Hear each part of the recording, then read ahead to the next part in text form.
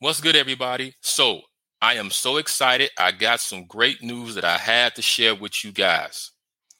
Now, for those of y'all who don't know, there's been a lot of buzz, a lot of hype, a lot of talk about this Winnie the Pooh Blood and Honey horror film. And if you don't know what I'm talking about, go look at the trailer. Now, the trailer, it looks kind of goofy. It looks kind of silly. It looks low budget. But overall, it has gained a lot of attention. And people really want to see this film.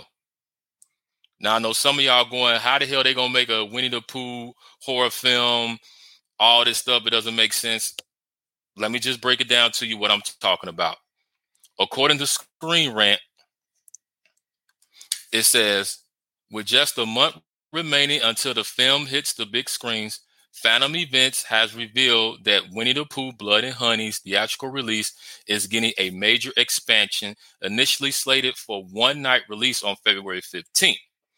The ticketing website now reveals that the horror twist on the iconic childhood character will be shown from February 15th to the 23rd in over 1,500 theaters nationwide. So,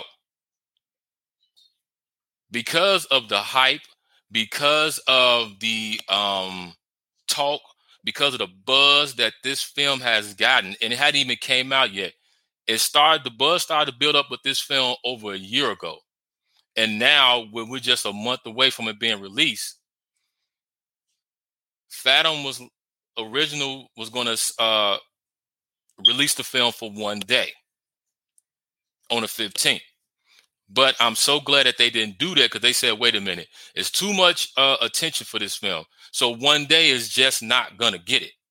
So they extended it from the 15th to the 23rd, which to me is better than just one day, because now you have so many people who can get a chance to see the film. They can tell their friends about it. This is also going to be a good date night film that you can take your girl or take your guy out to go see this. And I'm excited for this. I'm excited to see this,